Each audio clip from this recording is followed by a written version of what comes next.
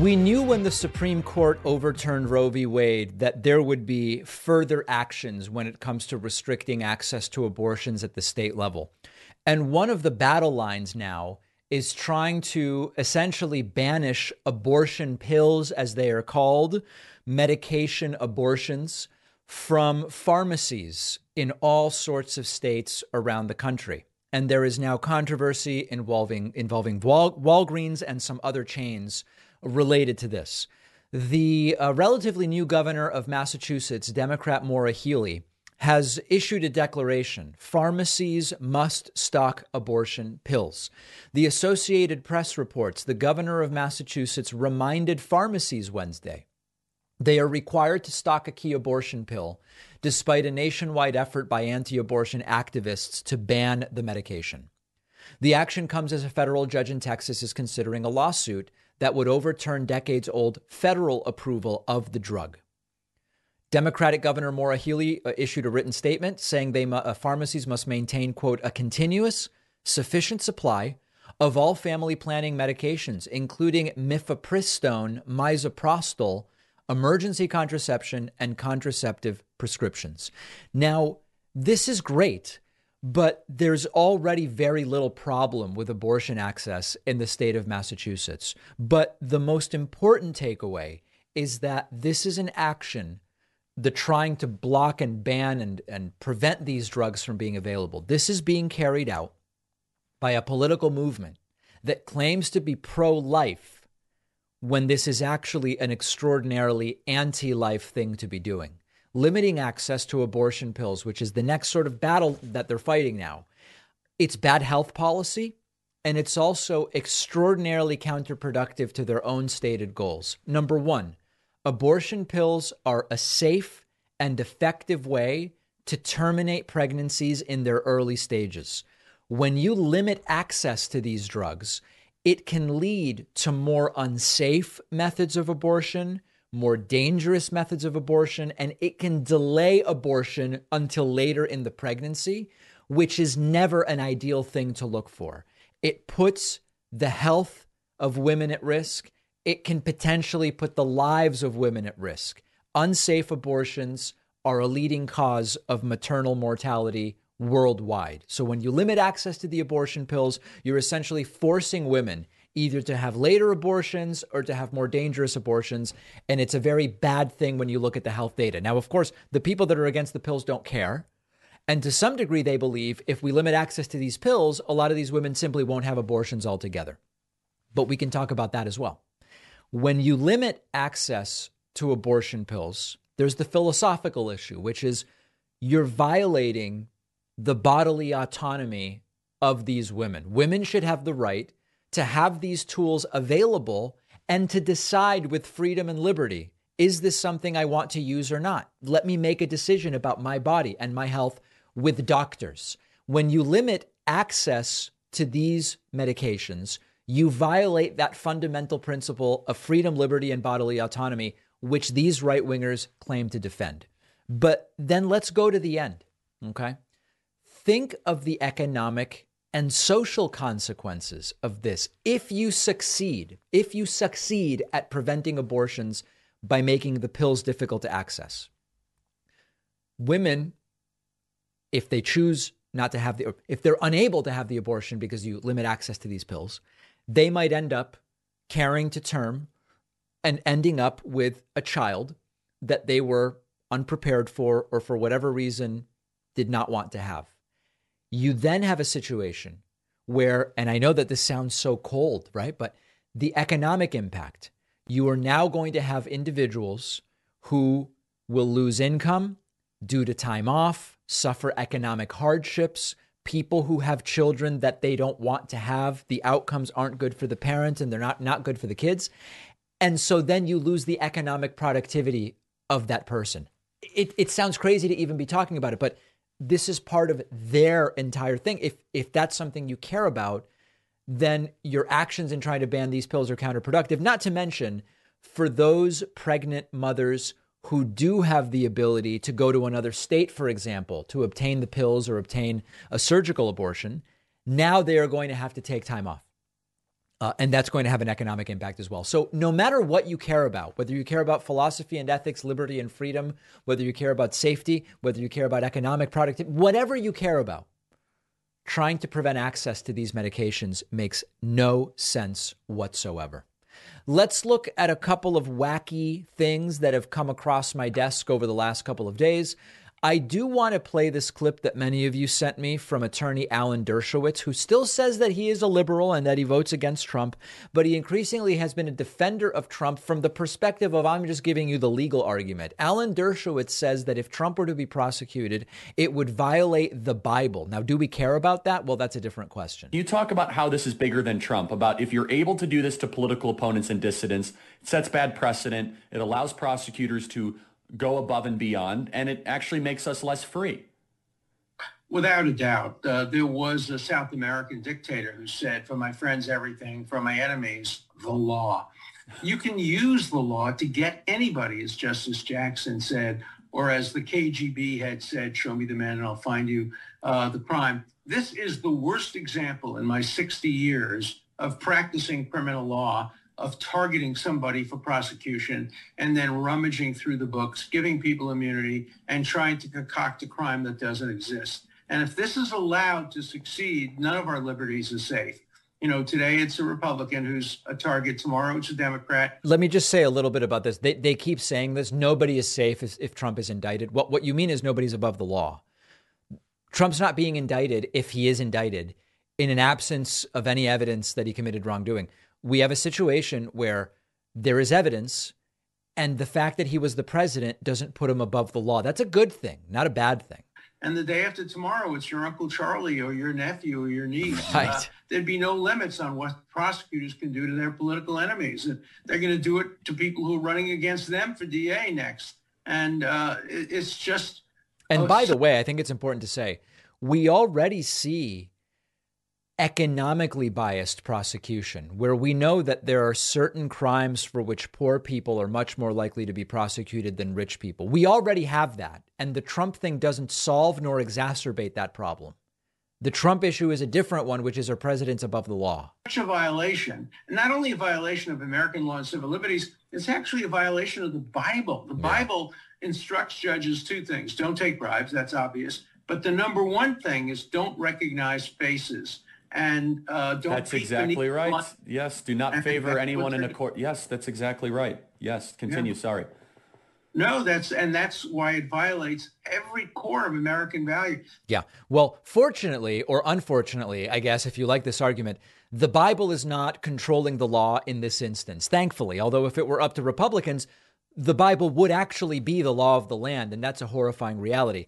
Hypothetically, if there were a court that would hear a so-called Bible violation, then the Republican Party also wouldn't be able to exist, since they regularly violate the principles of the Bible despite claiming allegiance to it. But that's a different issue. Alan Dershowitz, once a widely respected lawyer, increasingly a laughingstock. And it really is sad. I don't say sarcastically it's sad. It really is sad. Kari Lake has not been mentioned on this show for a while, but this is just too outrageous not to mention. Kari Lake now has a new story about what happened in November. The new story is God told her that she would lose her election in practical terms, but she would still, quote, have the victory, whatever that means. Kari Lake did a church prayer rally. It was completely ridiculous and cartoonish. But here's what she had to say. I think if you follow me, you probably know that about a week or two before the election, I was praying and I just had kind of the Holy Spirit. I was feeling it. And yeah, don't you remember how she told us that right before the election that she was in her room and the Holy Spirit was inside of her? Totally reasonable story, right? God gave me word that this might not go the way you think it's going to go. Oh, really? And the way I thought it was going to go, because of what I was seeing on the campaign trail, with the people of Arizona from all walks of life, whether they're rural, whether they're a rancher, whether they're a stay-at-home mom, a businessman, a student, a youngster. We had come together in this great movement because we want to have our state go in a great, prosperous, wonderful direction. Right. And so I figured with this movement, unlike we've ever seen, that was led by God, who used me with the skills I had to help lead it and get everyone together, we were going to have a landslide victory. Which, by the way, I'll let you in on a secret. We did have a landslide. Did you really now? But God came to me in prayer about a week and a half before the election and said, probably not going to go exactly how you think it's going to go. The victory will still be yours, but it's not going to go the way you think it's going to go. So you're going to lose in the earthly sense, but you will have won in some other cosmic sense. And I just said to him, it's all for you, whatever you want, whatever you need.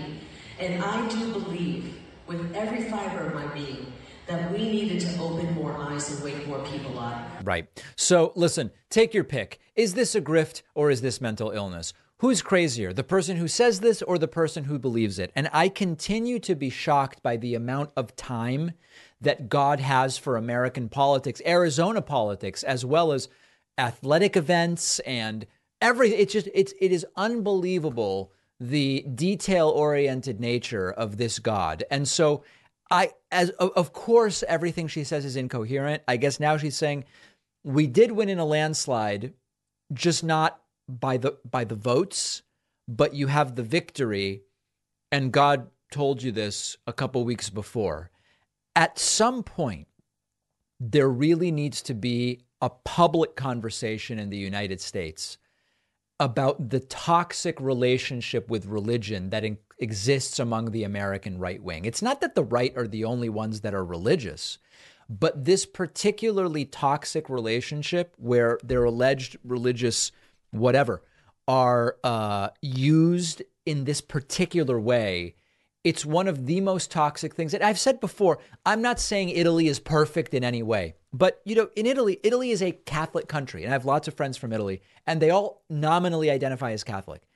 They are all horrified by this form of religion and its interplay with civil government in the United States. Because being Catholic in a place like Italy, for most people, means something dramatically different than when someone in the United States on the American right says, I'm a Christian. We are talking about very different things. And this is so toxic. But again, who's crazier? Kari Lake for saying this stuff or the room full of people that accepts it? You tell me. Make sure you're subscribed to our YouTube channel, which you can find at youtube.com/The David Pakman Show. One of our sponsors today is BetterHelp. Viewers of the show, listeners know I'm a big advocate of therapy. I think it's important to make it more accessible, remove any stigma that might be associated. We all carry around different stressors, big and small.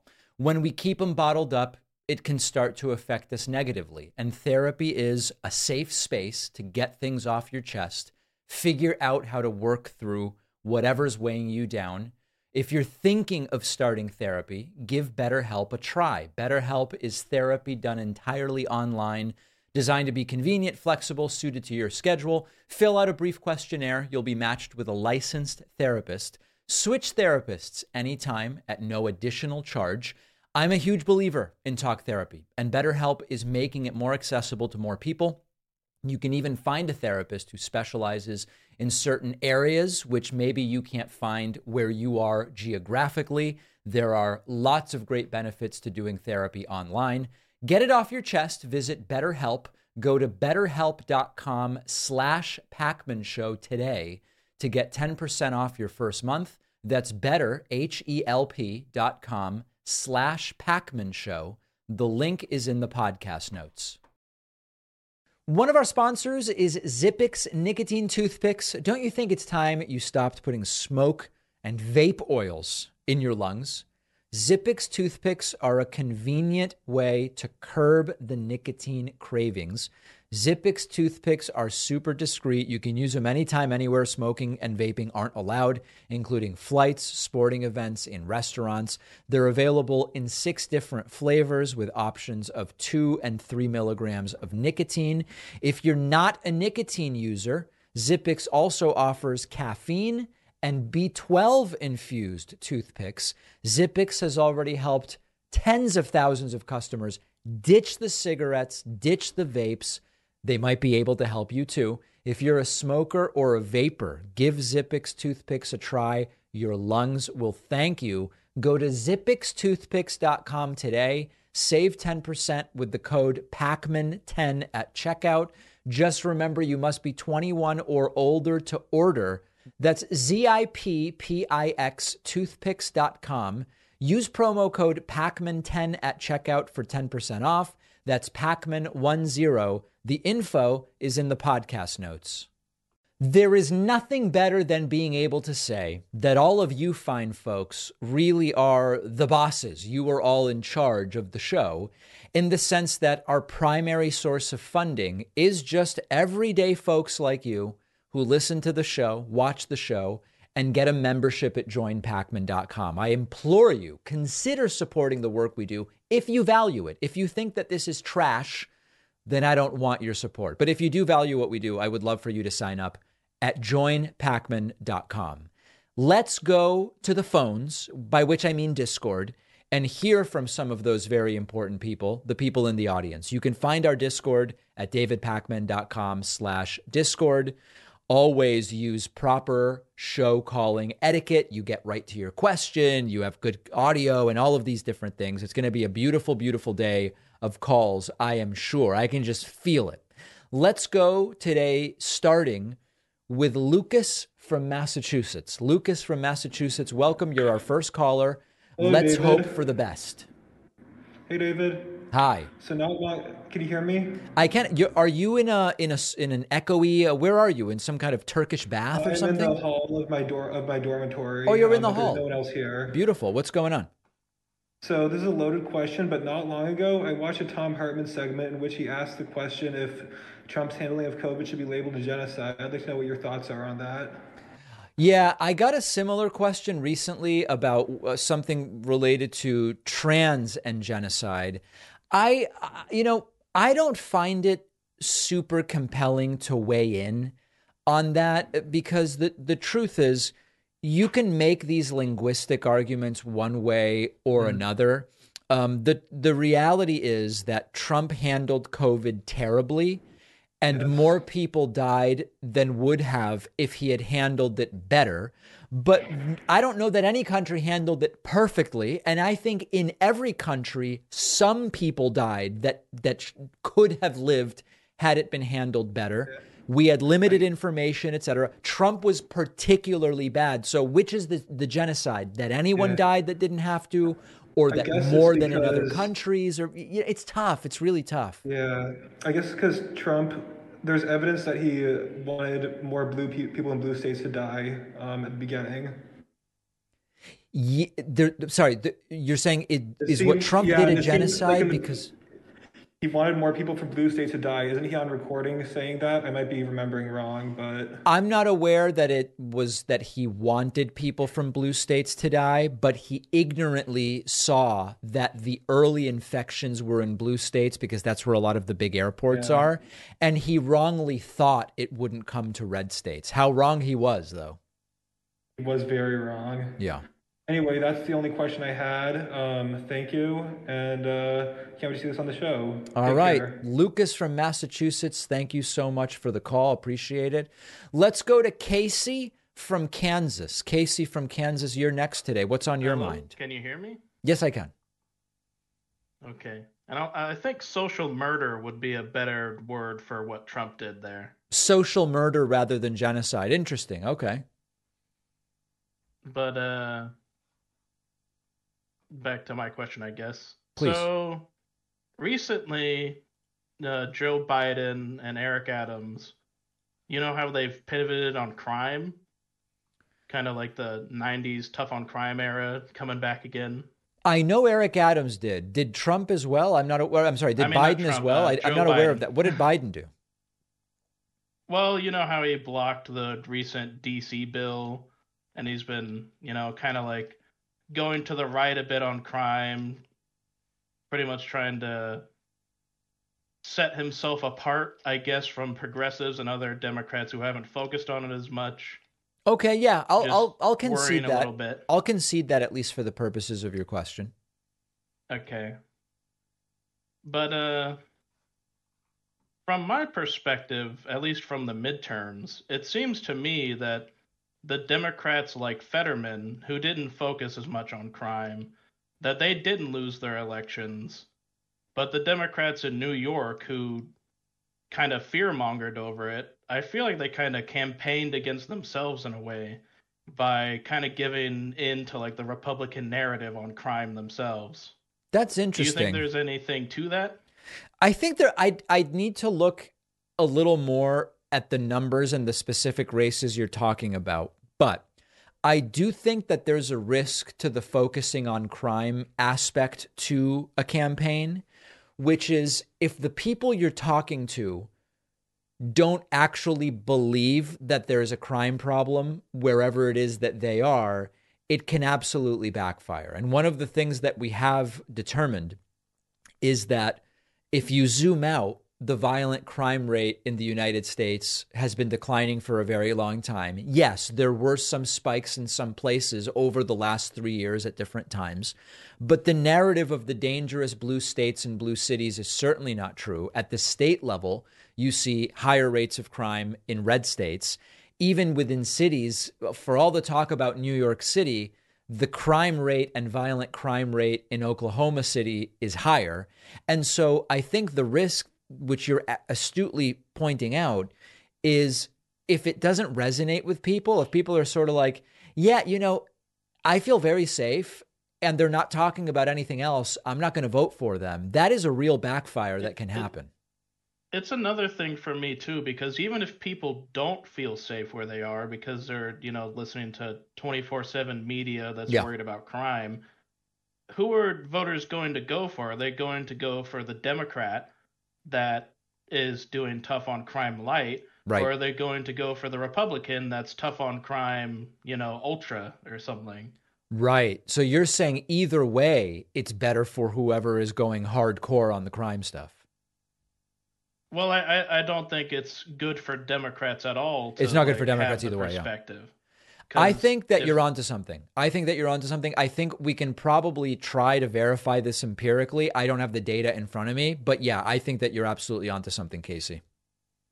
Okay. Do you think it's a good strategy for Biden in 2024 to focus on crime? Or I don't think. No, I will. So listen, Biden's not focused on crime. I agree he's talking more about it than maybe we expected or we might expect or might think he would. I don't think he's talking about it so much that it's really going to be detrimental in the way that you're talking about. Okay. Well, that's all I got. Thank you. All right. Thank you so much. Very much appreciate the call. There's Casey from Kansas. Let's go to Ryan from D.C. Ryan from D.C., welcome to the program. What's on your mind today? Hey, David. Great to talk to you again. I've spoken with you a couple of times, so I appreciate it. Is my audio okay? Welcome. Yeah, your audio's fine. All right, perfect. I wanted to just ask you a policy-related question, but around AI. I mean, I know there's been a lot of news coming out in the last 2 to 3 months with ChatGPT and some of the language learning models that are now coming out for companies to use in kind of a proprietary way with their own in-house data. And I was looking at some of the interviews. I know the OpenAI CEO just recently had a big interview with CNBC. And my question is really around the economy and job replacement. Okay.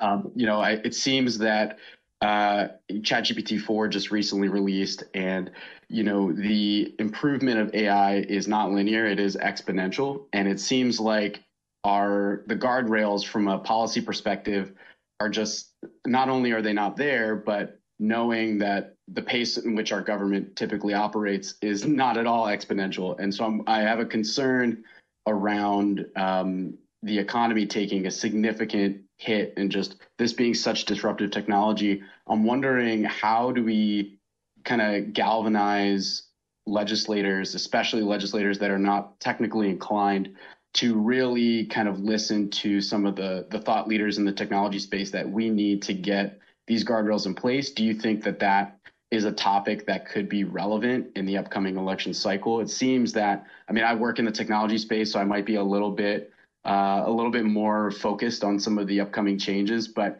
just from what I've seen, I mean, this is incredibly disruptive technology and could easily, replace large swaths of the white collar workforce for sure. So here's the deal. First of all, on the potential to replace large swaths of the workforce, there are two views on this. I'll tell you what they are, and then I'll kind of give you my take. One view is, I think, closer to what you're suggesting, which is that this technology is so disruptive that it is going to be unlike anything in the past in its job-destroying potential. It is going to eliminate entire areas of work and replace it with technology and lead to technological unemployment, potentially irreversibly. That's one view. On the other side, there's the view that says, every time in history that something like this has come along, when there started to be cars, and people said, what's going to happen with all the horse buggy drivers? They'll have nothing to do. Well, the car industry brought with it the need for mechanics and more chauffeurs, and all these different new industries were created, delivery services, etc. The technology eliminated some jobs, but it created more. Okay, so those are the two extremes.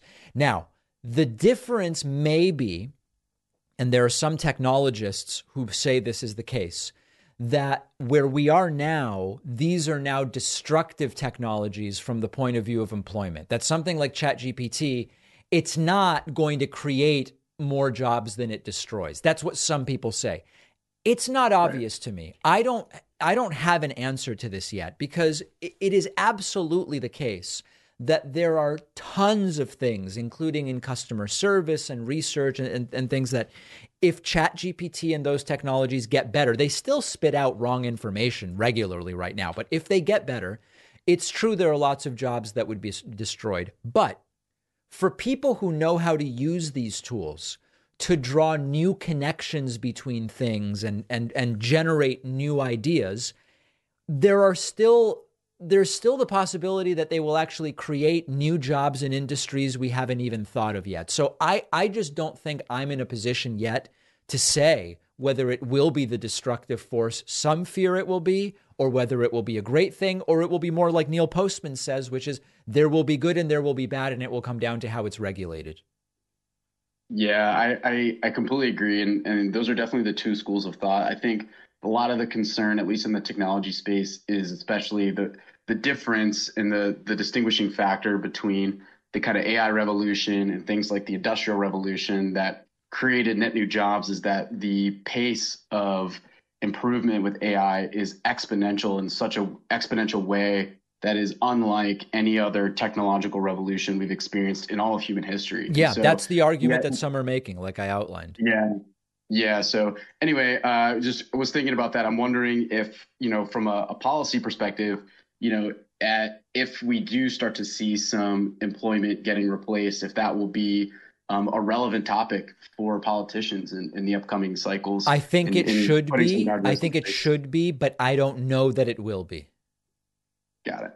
Hey, David, thanks again for taking my call. Great to speak with you. All right. There is Ryan from DC. Very, very, very important topic. And eventually it's going to be a huge issue. Why don't we go next to Tony from the Bay Area? Tony from the Bay Area, welcome to the David Pakman Show. Tony from the Bay Area, you have to accept my invitation in order to talk to me. There's Tony. Okay, hello. Hello.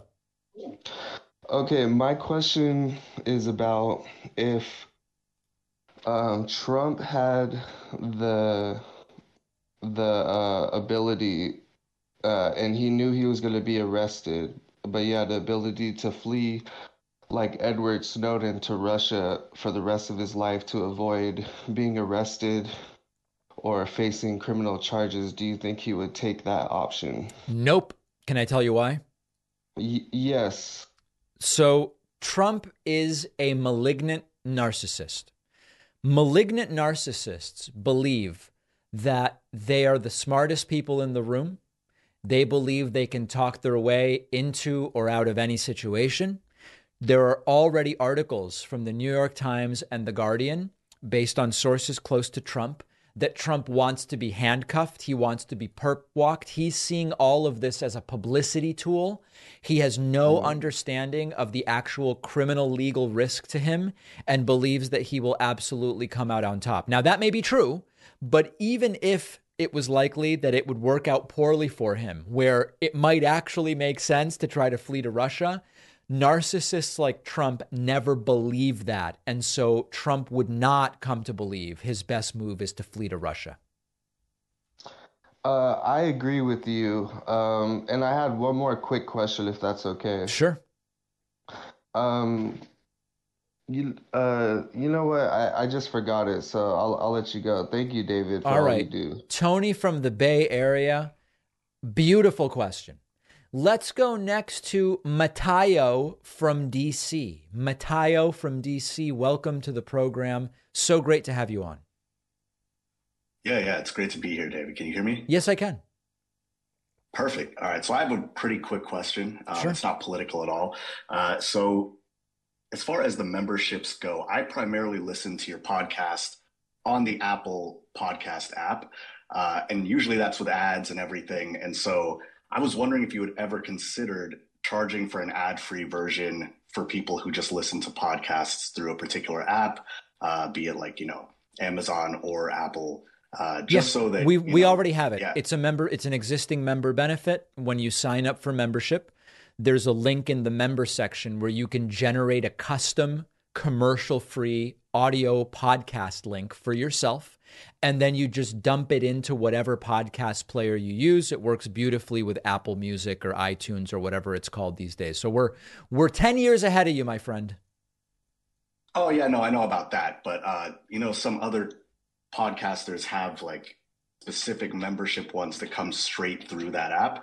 And so there's maybe not people like me who are willing to double dip, who already pay for a membership, but would also just love that like sort of easy, you're saying like an up, iTunes only or Spotify only premium version. Exactly. Because I think that there are probably a lot of people who just primarily listen to it from that app just purely out of convenience. It's an interesting idea. I think the concern is always spreading ourselves too thin. And then I will get flooded with emails from people saying, what's the difference between the premium podcast through Spotify versus the one on your website that I can add to Spotify? So let me look into that. But I would be concerned about spreading ourselves too thin and just creating a customer service nightmare. Got you. Okay. Makes sense. Just wanted to ask that question because there are, crazy people like me who are willing to double dip and get both. But yeah, thanks for taking my call. All right. Thanks, Matayo from DC. And by the way, one more thing. YouTube is launching podcasting in and of itself through the YouTube Music thing. And everything we do is going to be available there. And I think the functionality will be fantastic. Let's take a very quick break. We're going to go right back to Discord and hear from more people. So if you're holding on to talk to me, don't go anywhere. We're going right back in a moment. One of our sponsors is Helix Sleep. I have been sleeping on a Helix mattress at home for years now. I couldn't be more happy with it. I recommend it to everybody. The other day, even though she's not allowed in the big bed, I put my baby daughter on the mattress and even she loved it. Helix Sleep is the premium mattress brand offering tailored mattresses based on your unique sleep preferences. Take the Helix Sleep Quiz. It asks you about your body type, your sleeping position. Do you get hot at night? Do you have back pain? And then Helix will match you with the mattress that's perfect for you. Most people don't know where to begin when shopping for a mattress, including me. Helix makes it simple and less risky because you know you're getting a mattress that fits your needs. It ships free. You can try it for 100 nights to see if you like it, and it comes with a 10 or 15-year warranty. Unlike many mattress companies, all Helix mattresses are made in the USA by a skilled production team, so you are supporting good jobs. Helix Sleep is giving my audience up to 20% off plus 2 free pillows. What other mattress company is going to give you 20% off? Go to helixsleep.com/Pacman. That's HELIX sleep.com/Pacman for up to 20% off and 2 free pillows. The link is in the podcast notes. Let's hear from some more people via Discord at davidpacman.com/Discord. Let's go to James from Texas if you're with us. James, I would love to hear what's on your mind today. Yeah, longtime fan. Can you hear me? Yes, I can. Absolutely. All right, longtime fan. Thank you. When I first discovered you, it was a interview with Peter Joseph. Do Oh, you okay. remember Peter Joseph? Yes, I do. The Zeitgeist movement guy. Yes, excellent. So, my question to you is Peter Joseph, Jacques Fresco, these two individuals published multiple films, and Peter wrote a book, and in which they've discussed the decline of society based on our current economic model that produces the negative results we're seeing now, as in more mass shootings, more mental illness, etc. Do you believe that this is the case, that the economic system we're in right now is incapable of lasting and is going to continue producing these negative? So incapable of lasting is different than will continue to produce negative externalities. So here, this is a huge topic, James, and a really great one. So let's see where to even start. Of course, the economic system within which we live influences our daily lives in many ways. And in the same way that you can say, well, the economic system allows us access to things we like, cheap stuff, diversity of food, all these different things, right? Things that we think are good, innovation, all these things. It also creates negative issues. We haven't yet fully dealt with the negative externality of pollution that industry produces. There's too much inequality.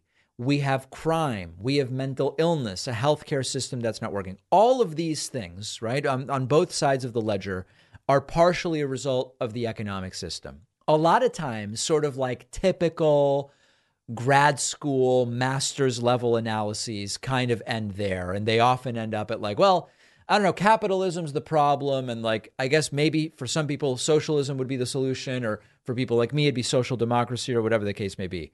I do think that understated in some of those analyses are the impacts of what we know from sociology and psychology and hard sciences and all these other things. Now, those who say, no, the economic system influences all of that. Our psychology and society is influenced by the economic system. Yes, it is, but it's not only influenced by that. So my view is, I think people like Peter Joseph and the late Jacques Fresco have very interesting things to say about the way that many systems affect the way any one of us lives day to day. What I don't like is when, or I don't agree with, is when some people become too focused solely on the economic analysis. And I don't think we should minimize the economic analysis, but we should make it much more robust than just that.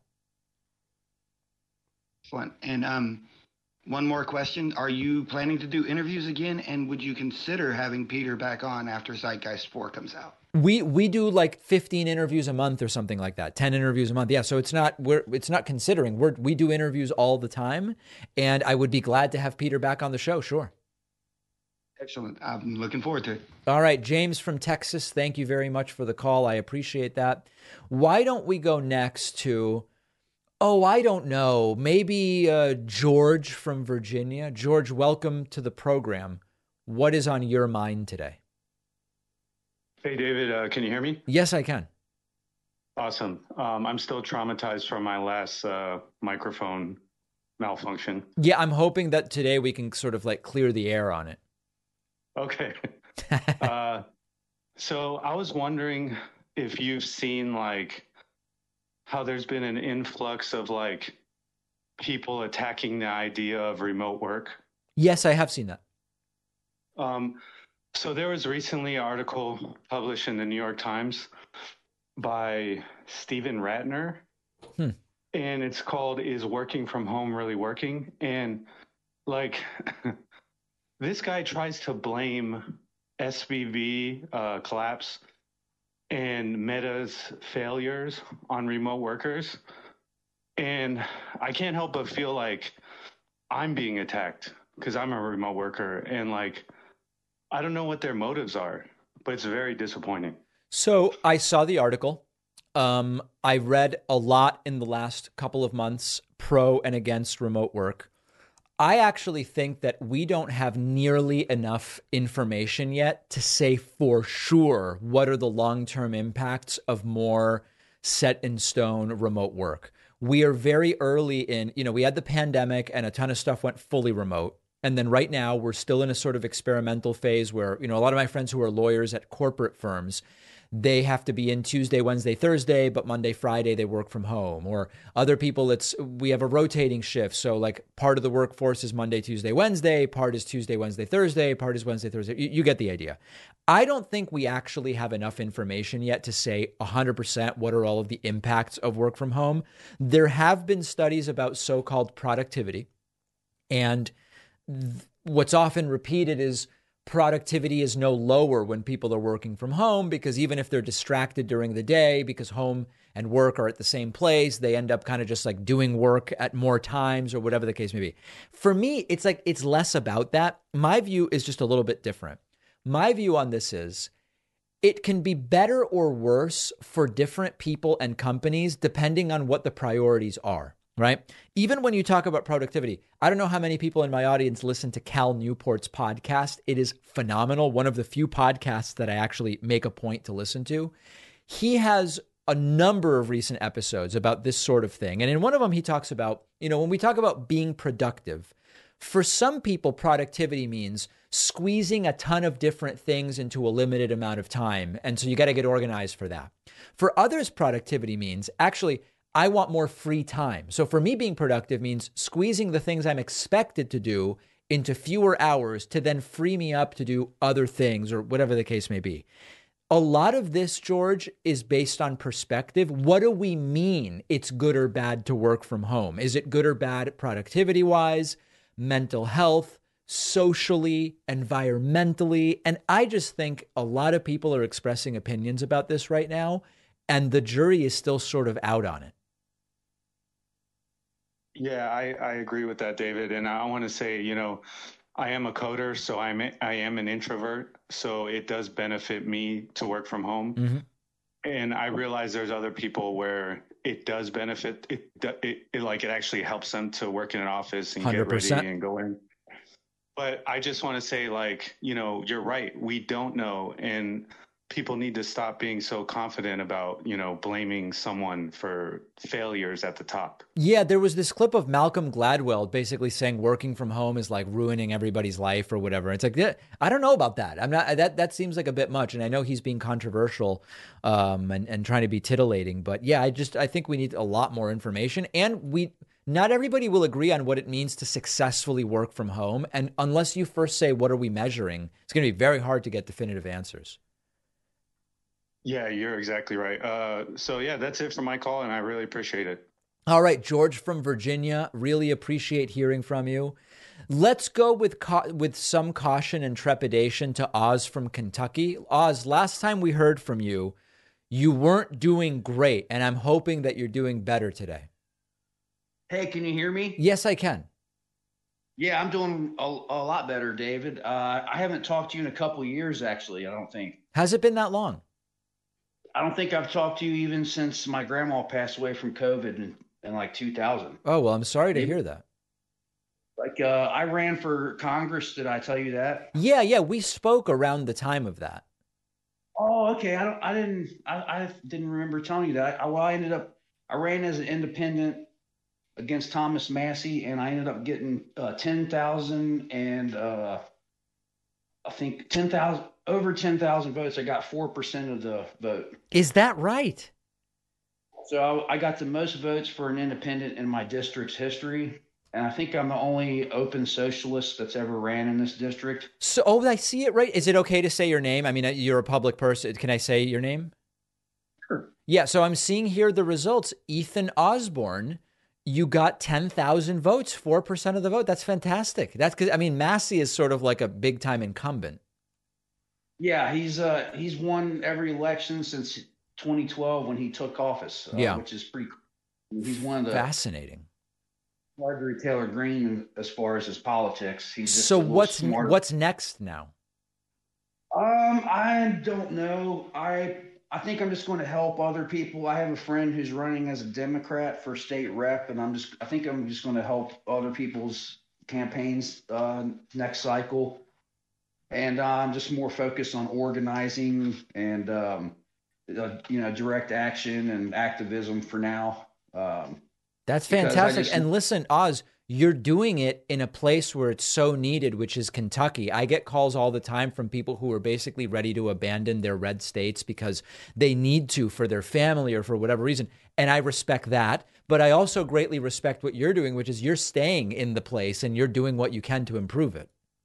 Yeah, it's tough too. I mean, we've got some real problems with fascism here that's getting worse in this area.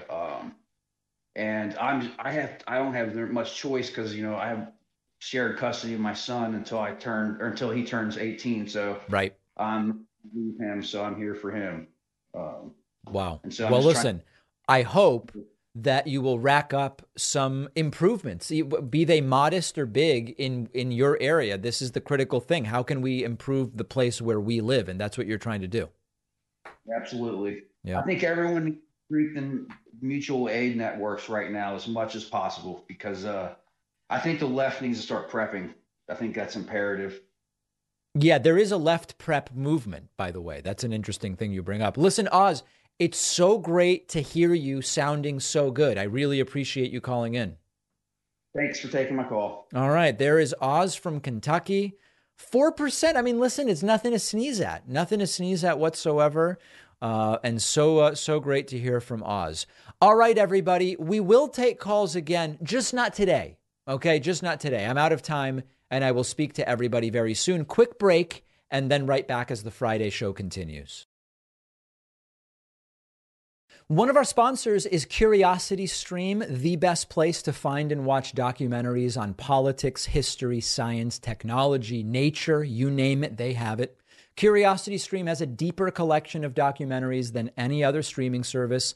They add new titles every week, including exclusive award-winning films and shows you can't watch anywhere else. I just watched Ancient Engineering. Fascinating insights into how stuff was built before modern technology and the Industrial Revolution. You can watch CuriosityStream on all of your devices, phone, desktop, game console, smart TV. I'm always finding great documentaries on CuriosityStream that I can't find on any other platforms. It's really the only place to go for documentaries. And they have a special deal for my audience. You can get CuriosityStream for 25% off. Just go to curiositystream.com/Pacman and use the code Pacman. That's curiositystream.com/Pacman. Use code Pacman to get a subscription for 25% off. The link is in the podcast notes. All right, let's get into the Friday feedback, aka Friday feedback. You can email info@davidpacman.com. Sometimes we will highlight for your viewing and listening pleasure or displeasure a Facebook message that we receive or a YouTube comment that we spot, or could really come from anywhere. Yeah, let's just get right into it. First message today came from Cheryl via Facebook. Cheryl says, "Hi, your sir are an idiot. When told by our auto reply that I'm unable to reply to every message individually, Cheryl added, yes, tell him to get his facts right. We here in Florida love our governor and the job he's doing. So pull your head out of your ass and get someone else besides Ruth, left-wing nut, to rebut her." I don't have the slightest idea what Cheryl is talking about. And interestingly, we get a ton of messages like this, and it really is unclear to me. Like, I know that it's not that these folks aren't native English speakers. I know that that's not the case. Sometimes out of morbid curiosity, we will look and it'll be like, oh no, Cheryl was born in, Jupiter, Florida or something like that. And is a native English speaker. So are these typing problems? Are these voice to text issues? Why is it that the emails and messages I get from right-wingers are so overwhelmingly disastrous when it comes to syntax and format and everything? I don't know. Vivian Calaxilos says, I dare David Pakman to have an intellectual conversation live stream with Russell Brand and see how he holds up. Maybe a little humbling would do him some good, but only big, brave people rise up to a challenge like this, so it won't happen. I want to explain to Vivian and others a little something, okay? I get emails all the time saying, well, if you think Russell Brand is so wrong about stuff, have him on your show. If you think Ben Shapiro is wrong, have him on your show. You won't because you're scared. We invite all of these people. It is they who don't want to be on. Now, in their defense, maybe my show is too small potatoes or small bananas for them. Fine. But it is not because I'm scared that they aren't on this show. It's because they don't respond to our requests to be on. Russell Brand is welcome anytime. And Vivian, it's not because of me that he's not here. It's because he doesn't want to do it, which is his right. I don't think I have a right to debate Russell Brand the way some of these right-wingers say. But Russell's welcome anytime. The anti-trans rhetoric is very strong among the right-wing elements of our audience right now. Christopher put on YouTube, quote, so talking about my daughter, I guess. I mean, if you want your daughter to have to use the same bathroom as a 6'3" bearded, muscular man, more power to you. The rest of us will make sure to protect our daughters, wives, mothers, and other biological women in our lives. You know, when I see something like this, I really wonder, is Christopher really a dad? Like, where my mind really goes to is to that, because I have to tell you, I know so many people who have daughters, myself included, and the trans bathroom issue quite literally never enters my mind. Now, I understand. Right now, my daughter's 2 feet tall. She can't even walk. So the idea that she's going to end up in a bathroom by herself or whatever, I get that it's not an issue. But even when I think about the next 5 years, the next 10 years, and the things that, going to school and travel and camp and all these different things, the trans bathroom issue doesn't even enter my mind as an issue. So it makes me question, what's going on in Christopher's life that this is really what he's thinking about? Or is it all made up? Does Christopher not really have a daughter? Cuba, I guess, CRT, Marxism, trans stuff. Cuba says he was right. It's taught. My daughter is in middle school in California, and I've seen her homework assignments. When I was in high school, I had quite a few Marxist teachers. This is America. We believe in capitalism and free market. If you don't like it, move to Cuba. Ask any Cuban American why their family left, and they'll tell you the horrors of socialism. Listen, I'm the wrong guy to make this argument to.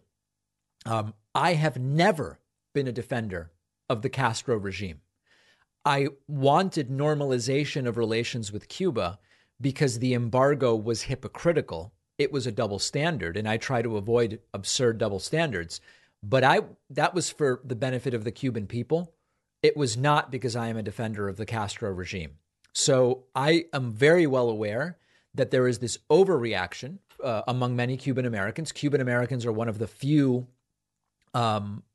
groups of Hispanic Americans that regularly vote for Republicans. And part of it is because of their aversion to Cuba and the Castro regime. They see even food stamps as socialism or Marxism, which of course it's not. So I'm the wrong guy to do the go back to Cuba thing too. By the way, I've never been to Cuba anyway, but I would be interested in visiting. User One Who Sleeps Not posted on Reddit, and this is an interesting topic.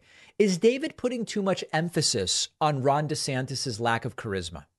Pacman has frequently referred to DeSantis' abysmal lack of charisma and pointed out that he certainly doesn't seem to have the same energy Trump had in 2016. Seems true enough, but I wonder if it really matters. Art depicting of Trump often slims him down to a ridiculous degree. His stream of consciousness bellyaching at rallies has been hailed as some of the greatest speeches of all times by his followers. His extensive and obvious political failures have been recast as Machiavellian 4D chess, moves to trip up and ensnare his enemies. Evangelical preachers have praised this lecher and thief as a true man of God, or the tool by which God will restore the country to greatness. I don't think DeSantis's lack of charisma will matter one bit. People see what they want to see, and I don't doubt their memes and leaders will help them see DeSantis in an implausibly good light. I don't think so. And here's why. The reason that everything Trump does is seen as a great thing by Trump's followers is that many of Trump's followers are people who never followed the political system, and many of them never even voted until Trump arrived on the political scene. They are a different sort of voter. And the DeSantis voter, as I currently understand the DeSantis voter to be, is someone who is more engaged with politics and is a little more connected to reality than the average Trump voter and wants something different than Trump. So my opinion right now, and this could change, is that the average DeSantis supporter or potential DeSantis supporter would be much more influenced by the reality of DeSantis and would be less willing to recast every aspect of DeSantis as a positive trait the way that Trump supporters are. Because fundamentally, Trump supporters and non-MAGA Republicans are very different groups. I want to hear from you on that. Maybe I'm wrong. Maybe my perspective is wrong. Demon King commented on YouTube, as a trans woman, I just don't feel safe anymore. Living in a less than progressive state is taxing. It's a shame that I have to carry defense items just to feel safe. Thank you, David, for always reporting the truth as you always do. They will not stop until they have something else to grift to. History is unkind to anyone who chooses to try to suppress anyone's rights. Well, you know, I am reminded of Arnold Schwarzenegger's recent 12-minute video that he did last week or the week before. And he says in it, the people who try to deny others' rights, they end up being losers in history. And he talks about his own Nazi sympathizing father. This is Arnold Schwarzenegger. Check out the video if you haven't seen it. And so I do maintain hope. And quite frankly, I do think it's likely that the anti-trans people will end up losers. I mean, listen, the anti-gay people have basically ended up losers. Gay marriage is now legal nationally. It's more acceptable culturally than at any point in American history of the modern political era. So the anti-gay people are increasingly losers. They're both losers legislatively and they're just losers. When you know, at this point, it is far more common that if someone just casually uses the F word to refer to gay people, most of the people around them are going to look at them like, what are you talking about? Why are you using that word? So the anti-gay people are increasingly losers. My hope is that Arnold is correct and that the anti-trans people also will end up being losers and history will be unkind to them. But the concern is, in the short term, they can really make a lot of people's lives very miserable. And that is what I want to prevent. But very good and sad comment there. William commented about my practice of removing the free Bibles left in hotel rooms from hotel rooms when I travel. William said, David, I understand. You have a right to remove a Bible from your hotel room. But I'm curious why. If it's in a drawer, I think he means drawer. If it's in a drawer out of sight, how is it offensive? Well, I never said it was offensive. I understand you are of Jewish faith. Are you not allowed by your faith to have the Bible in your personal space? It is not a question of what Judaism allows me to do. I'm not even a religious person. Here's the way I see it. When I rent a hotel room or stay in a hotel room, I am looking to stay in a room that provides me a comfortable bed, maybe free coffee, a TV, Wi-Fi, a clean and comfortable bathroom, a quiet room far from the elevator so I can get a good night's sleep, whatever. I am not looking for, nor do I consider it something that is appropriate to provide me a hotel room that is all those things, plus it provides Christian reading materials. First of all, why? Why Christian reading materials? Why not some other? It doesn't make any sense. I'm not looking for a hotel room that is all of the things I mentioned and gives me Christian reading material. So what I do, I'm not mad at anybody. I'm not looking to have anybody arrested. I'm not looking to have anybody insulted. Is I just put that free Bible left by the Gideons out in the hallway or in the recycling bin. I'm not offended. It's not that I'm not allowed. It's just I'm not looking to stay in rooms that have been pre-populated with the allegedly sacred texts of one of 1,000 religions. It's just not what I'm looking for. So I just do my quiet thing and I go, okay, I'll just take that out. The towels I want, the free soaps I'm looking for, a nice conditioner to try to get my hair under control. Great. But the Bible is just not part of what I'm looking for in a hotel room. So if I happen to see it, I don't go looking for it. If I happen to see it, I just put it out in the hallway like a room service tray. A couple people wrote to me and were offended. Many people wrote to me and said they do the same thing. One person canceled their paid subscription. I'm not going to hide from you that that's something I do if I remember. And I'll be honest, many times I stay in a hotel one night for some work thing. I don't even come across the Bible. I don't even check. It was probably there. It's no big deal. It's just not a big deal. Everybody remain calm, please. We have a great bonus show for you today. Sign up at joinpacman.com. Replace the guy who canceled his membership because I put the Bible in the hallway. And you can use the coupon code 24 starts now to get yourself a discount.